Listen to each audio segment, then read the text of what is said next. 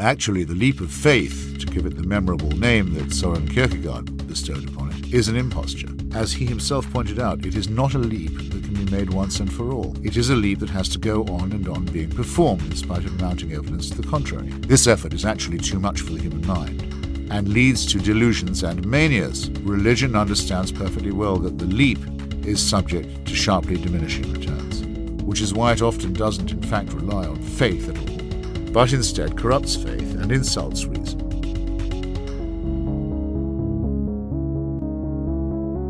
You are listening to A Leap of Doubt, the podcast that celebrates science, secular humanism, and the courage it takes to embrace an evidence-based life of doubt and questioning. Hello and welcome to A Leap of Doubt. This is your host, Nathan Dickey. At the base of the Statue of Liberty rests an engraving on a bronze tablet which reads, "From her beacon hand glows worldwide welcome. Give me your tired, your poor, your huddled masses yearning to breathe free, the wretched refuse of your teeming shore. Send these, the homeless, tempest-tossed to me. I lift my lamp beside the golden door." These words, penned by Jewish poet Emma Lazarus, touted America as a safe haven, welcoming immigrants fleeing war, civil unrest, and persecution from other countries. But the history of America's treatment of the poor and huddled masses tells a very different story, one of hostility and exclusion toward outsiders who look to America to live up to its promise. Contrary to popular belief, the poor and huddled masses were never welcome in America. On this episode, we are discussing America's dark history of demonizing and excluding immigrants, because it's only by taking a long and hard look at our own troubled history that we can even hope to learn from our wrongdoings and correct them. Joining me as my special guest for this relevant and important discussion is Robert E. Bartholomew, one of the authors of American Intolerance, Our Dark History of Demonizing Immigrants, published by Prometheus Books in 2018.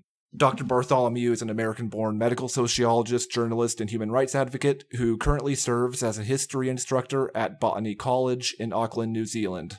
He has written 15 books and published more than 60 articles in a number of professional journals. Welcome to the program, Dr. Bartholomew. It's an honor to have you. Thank you very much. One reason I think your book, American Intolerance, is highly instructive in the times in which we live now is because it belies a very common and widespread sentiment felt by mostly well-meaning people all over America, and that is the notion that the level of xenophobia and racism exhibited by Trump's administration is something new and unprecedented. This is often expressed in words to the effect of, "This is not what America has ever been about," or similar phrases like that. In the present age of modern communications and information technology, in which historical information as well as information on nearly every other field of study imaginable is available to most people at the press of a button, what do you think accounts for this historical amnesia? Well, I think it's the way we are, unfortunately. I mean, after Trump called Mexicans rapists, drug dealers, and gang members, I researched the American panic of the 1840s and 1850s and thought, wow, this would make a great book for a popular market, one that's thoroughly researched and easy to read. And that's what's going on now. I mean, American Intolerance is about our history of foreigner panics. And it's remarkable how these keep repeating themselves over and over again, and we don't learn the lesson. Right now, there is a fear of migrants, refugees, asylum seekers, foreigners, those who are different from us, who are seen as a threat to our society. Just like the fear of the Central American caravan of a few months ago was exaggerated, with a number of illegal border crossings near all-time lows at the time, American history is filled with examples of similar exaggerated fears that turned out to be full-fledged panics, each similar to what's going on now, only worse. You hear many people today saying the atmosphere of intolerance in America has never been this bad. It's just not true. 170 years ago, Mexicans were labeled as rapists and gang members. We've seen this play before. And that's the message from our book, that the current scare is just one in a long list of foreigner panics that keep on happening. And to understand today's events, you need to look back into history. I mean, during the 19th century, you had the anti-Mexican feeling in America that was so great that between 1850 and 1890, just as many Mexicans were lynched in America as African Americans. I mean, that's a stunning figure, but it's true, and most Americans wouldn't be aware of it. Most Americans aren't aware of our long history of foreigner panics. It just keeps happening. People keep saying, I see this on TV all the time, we're in an unusual period. No, we're not. Most of American history is the history of foreigner panics interspersed by short periods of calm. That sounds about right.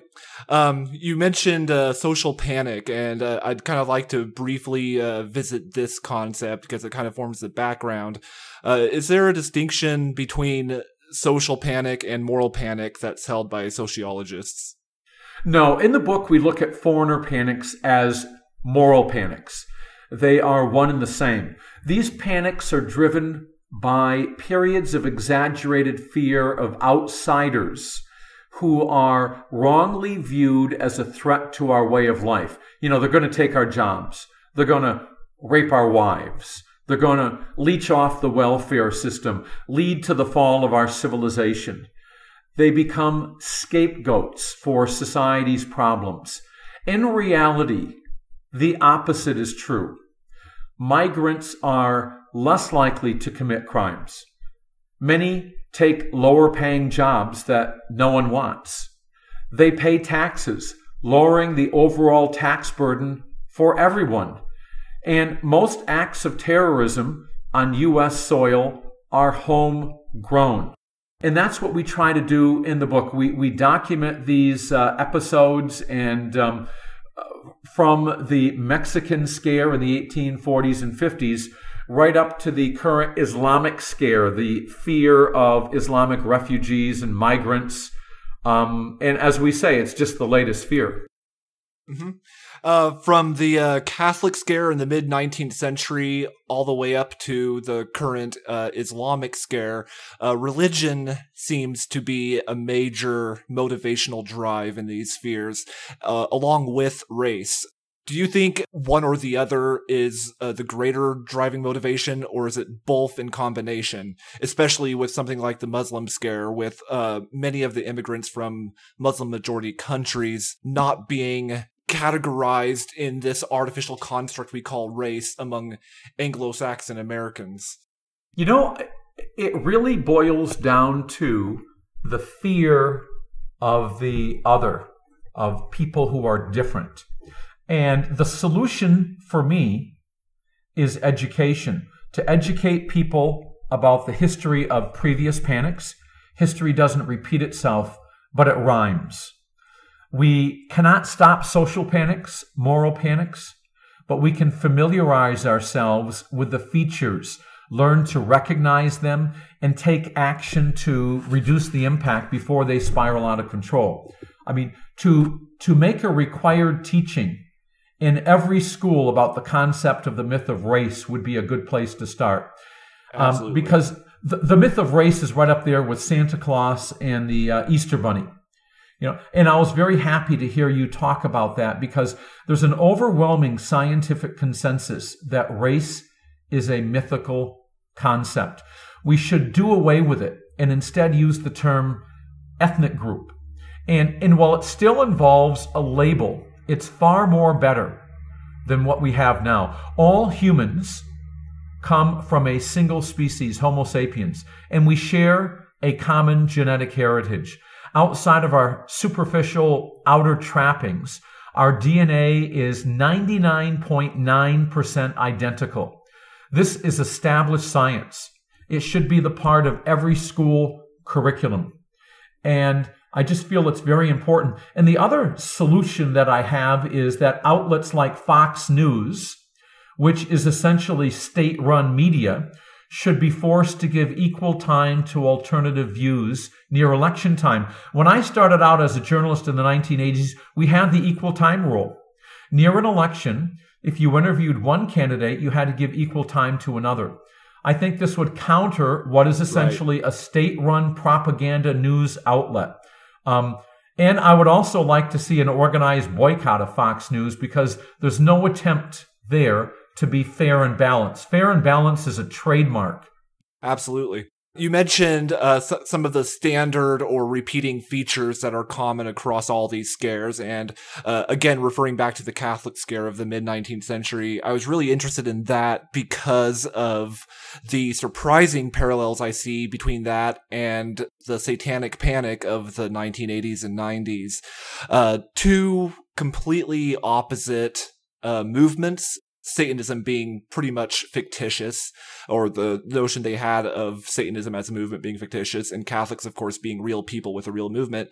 But am I correct in suspecting that certain features of both scares, for example, the fear of clandestine hotbeds of sexual perversion and ritual killing of babies, are easily transplanted from one group to the other, however different they may be? And what does that say about social panics and moral panics? Well, to me, the message is simple. The Catholic scare, just like the Mexican scare, is happening today, just in a different form. During the Catholic scare from the 1830s to the 1860s, Catholics were rumored to owe their allegiance to the Pope. Their followers were believed to be part of a conspiracy to bring down the government and install a Catholic leader. They were said to have infiltrated all levels of government. Anti-Catholic riots broke out in several major cities in America. Catholic houses were burned. Nunneries were attacked. In 1844, 13 people died in Philadelphia alone. In 1854, when riots in St. Louis left about 10 people dead, our message here is simple. The Catholic scare, just like the Mexican scare and the German scare and the Chinese scare and the Japanese scare and the Muslim scare, is happening today, just in a different form. Catholics were believed to have infiltrated the government. Today, there's a fear that Obama holdovers have created a deep state to undermine President Trump. During the Red Scare of the early 50s, it was widely believed that communists had infiltrated the government and were intent on bringing it down. The same scares keep happening over and over. They are driven by fear and ignorance. The Red Scare of the 50s coincided with the Lavender Scare, the purge of thousands of homosexuals in the government over the fear that they would be blackmailed by communist agents. The Jewish refugee scare during World War II happened when hundreds of thousands of German Jews were denied entry into the U.S. over the unfounded fear peddled by anti-Semites that they posed a threat and they might act as spies for Hitler. And of course, you got the more recent Muslim migrant refugee asylum seeker panic. I mean, it just keeps happening. And that's the most remarkable thing to me, is that this rhyming of history over and over again, and we just don't learn the lesson. Another point I wanted to hit is the mass internment of Japanese Americans in the wake of the bombing of Pearl Harbor, 1941. And the reason is because while, unlike a number of the other immigrant panics surveyed in your book, this one is remembered and known by a large number of Americans today, nevertheless, there are a ton of misconceptions surrounding it. For one, contrary to popular belief, the Japanese American scare and internment was not a sudden knee-jerk reaction on the part of American policymakers. What was really going on, and why weren't Irish Americans similarly targeted? Yeah, that's a really interesting episode in American history, the internment of Japanese Americans after the attack at Pearl Harbor. You often hear people saying, well, it was because of the attack And we really needed to be cautious at this point. But look, we were at war with the Italians and Mussolini. We were at war with the Germans and Hitler. There was no mass internment of German Americans or Italian Americans. There was a mass internment of Japanese Americans because there had been a long-standing fear and stereotyping and prejudice of Japanese Americans in the many decades leading up to that war. And I think what it really boils down to is they exemplified the other because they looked physically different than us. Yet the German Americans and the Italian Americans look very similar to us. And I think that's what it boils down to. What do you think changed between World War I and World War II? World War I, of course, being when German Americans were interned in less numbers than the Japanese Americans, but in significant numbers nevertheless, and also significant harassment and hostility toward German Americans. What do you think changed? Was it more of a symbolic thing in World War I? And did like the rise of eugenics have anything to do with that shift where German Americans weren't targeted the same way they were during World War I? Well, I think it comes down to that German Americans blend into the rest of the population, unless they have an obvious accent, where the Japanese stand out. So you have this situation also at that time where the Asian horde was feared, particularly Chinese and Japanese Americans were feared as the other at that time. I mean, when you talk about the German scare, it's fascinating. People with Germanic-sounding businesses, Germanic named streets and cities were given English-sounding names. I mean, families actually, and there's like a lot of families changed their names. Like Schmidt became Smith, Mueller became Miller. And the other interesting thing is the phrase 100% American became popular during that time. That parallels Trump's America First. So, you know, it's a fascinating, all of these episodes in our history have fascinating parallels. And once you get the fear going, it's in the stereotypes out there, it's hard to stop it. To the point where in 1918, they had this popular German cartoon strip, the Katzenjammer Kids, about two German brothers. It was one of the most popular cartoons in the United States. It was in most major newspapers. They changed their name to the Shenanigan Kids. And Hans and Fritz became the Dutch siblings of, I think it was Mike and Alec. And they didn't change it until 1920, just after the war. And that's another interesting parallel is soon after these scares are over, it doesn't take that long to go back to relative normality again. And it's kind of like with what's going on with Trump right now, we have been hypnotized, we've been mesmerized, paralyzed by these fears. And we snap out of it. Then we go back to short periods of normality again, only to plunge back into another scare with another group that gets targeted in society. Mm-hmm. Yeah, when I came to that part in your book about the German scare and the changing of names, I had to read those few paragraphs twice because I was sitting there reading about Liberty Cabbage, Liberty Burgers, and Liberty Measles, and I just was sitting there thinking to myself, did these people even hear themselves? Like, how could they not recognize how ridiculous they were being? Yeah, and that's a good point. In 1920, about 900,000 German-born Americans literally vanished when they were doing an accounting of with census and stuff like that, by either claiming to have been born in the U.S. or assuming a different ethnicity. Sauerkraut became Liberty Cabbage. Restaurants changed hamburger to Liberty Burger. Frankfurters and Wieners were named after German cities, became hot dogs. German measles became Liberty measles. In Chicago, the Kaiser Friedrich Mutual Aid Society, which was named after the former German emperor, became the George Washington Benevolent Aid Society.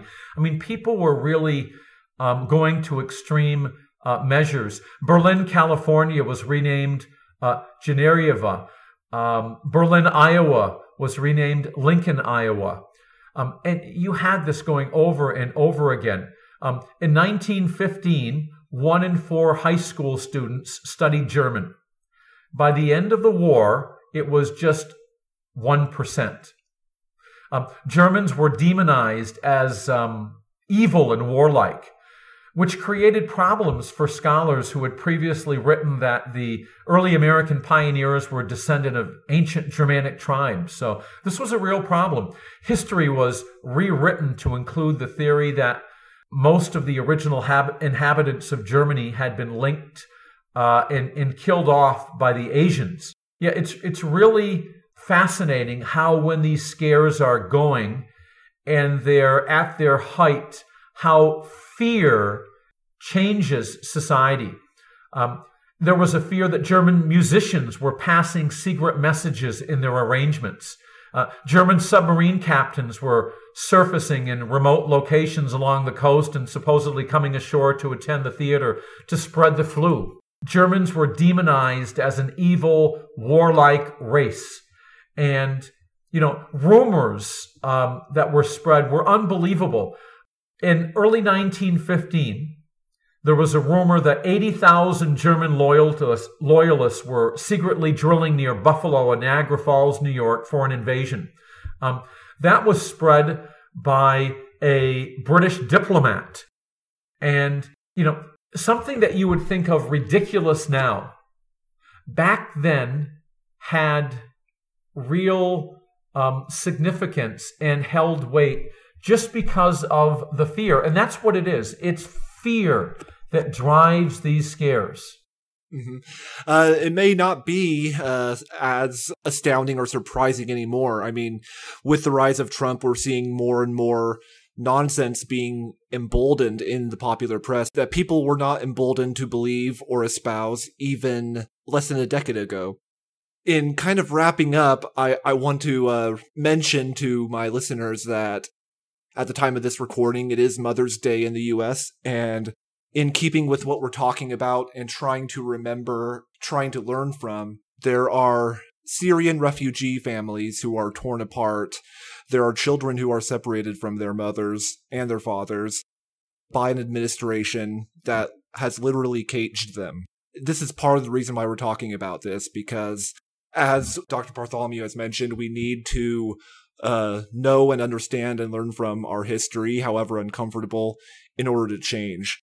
Do you see any reason for being optimistic about the educational prospects, even in the face of all of this mass hysteria about Mexicans and Muslims and all of the reasons for kind of losing hope that any of us will ever snap out of it and actually change this vicious cycle? Do you see any reason to be encouraged or optimistic? Well, I think that human beings are part of this human condition whereby we're wired to have these scares happen. It's the way we are, and we need to educate ourselves with some of the stunning facts of history. I mean, one to me that floored me when I researched this book was that in the spring of 1939, there was a bill in Congress to allow 20,000 children to escape Nazi Germany and migrate to the U.S. These involved children under 14. Hitler used to, and Goebbels used to, give talks and joke that, and this was in 1938, 1939, that, nobody wants the Jews. We'll let these kids go if anybody wants them. The United States government rejected the possibility of taking 20,000 children in who were under the age of 14. And the reason was anti-Semitism. They were giving all sorts of reasons to try to rationalize it, like they're going to eventually take jobs, things like this. One senator, Ohio Senator Robert Taft, complained that the government would be a party to breaking up Jewish families. He concluded that they'd be better off in Germany, which is unbelievable. And the other important message here is that, you just have to come out with education and keep coming out with the facts. The Muslim scare in particular, because that's what's going on right now. Each year, about 20 people in America are killed by cows. They're squashed by cows. They fall on them. They're kicked by cows.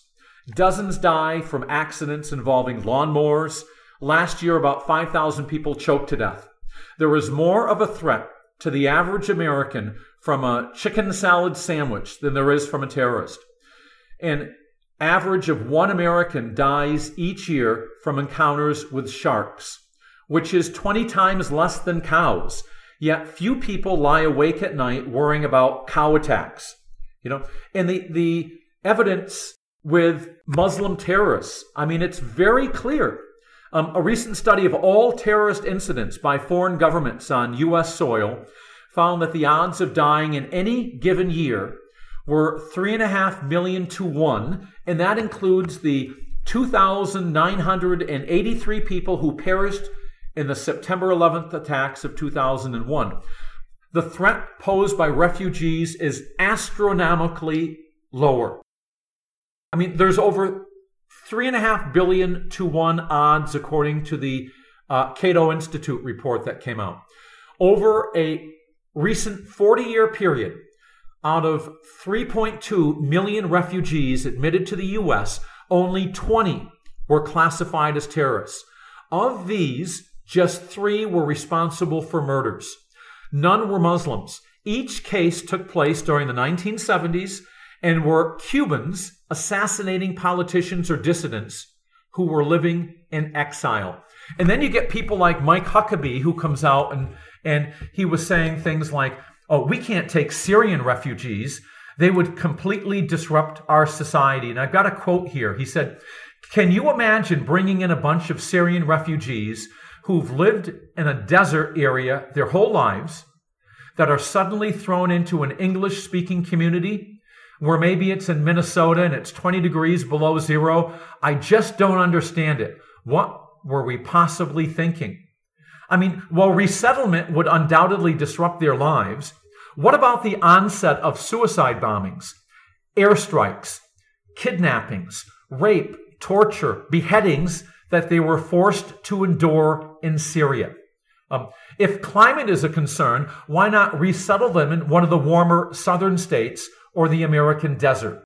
It's just an artificial, superficial way of claiming that we don't want these people here. Because yes, if they were Christians, they would take them in a heartbeat. Mm-hmm. It's unimaginably short-sighted. And it reveals the level of privilege and luxury that we live in, that we can even conceive of asking the question, what about the climate, or what about any of these other trivial matters that we're using as excuses. Dr. Bartholomew, thank you so much for spending this time with me and my listeners. Yeah, look, thank you very much for having me. The message here is that we can change. All those people, I always tell my students that you give me a 6-month-old baby and I will give you an A student and an upstanding citizen, or I'll give you the best little Nazi that you ever saw.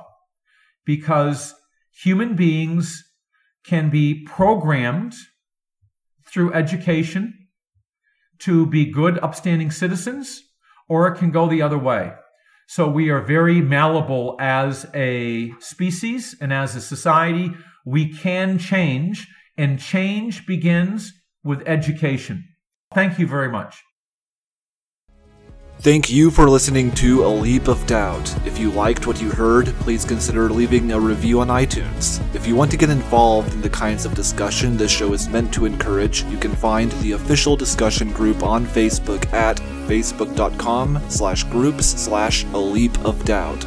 You can follow me and get in touch with me on Twitter, where my username is @TheNatheist. Feedback and criticisms are always welcome. The opening clip is an excerpt from the audiobook God Is Not Great by Christopher Hitchens, courtesy of Hachette Audio. Text copyright 2007 by Christopher Hitchens. Audio production copyright 2007, Hachette Audio. Used with permission. The opening and ending music is Jade by Esther Nicholson and is used under license. If you enjoy the work I do, please consider becoming a patron on Patreon at patreon.com/aleapofdoubt.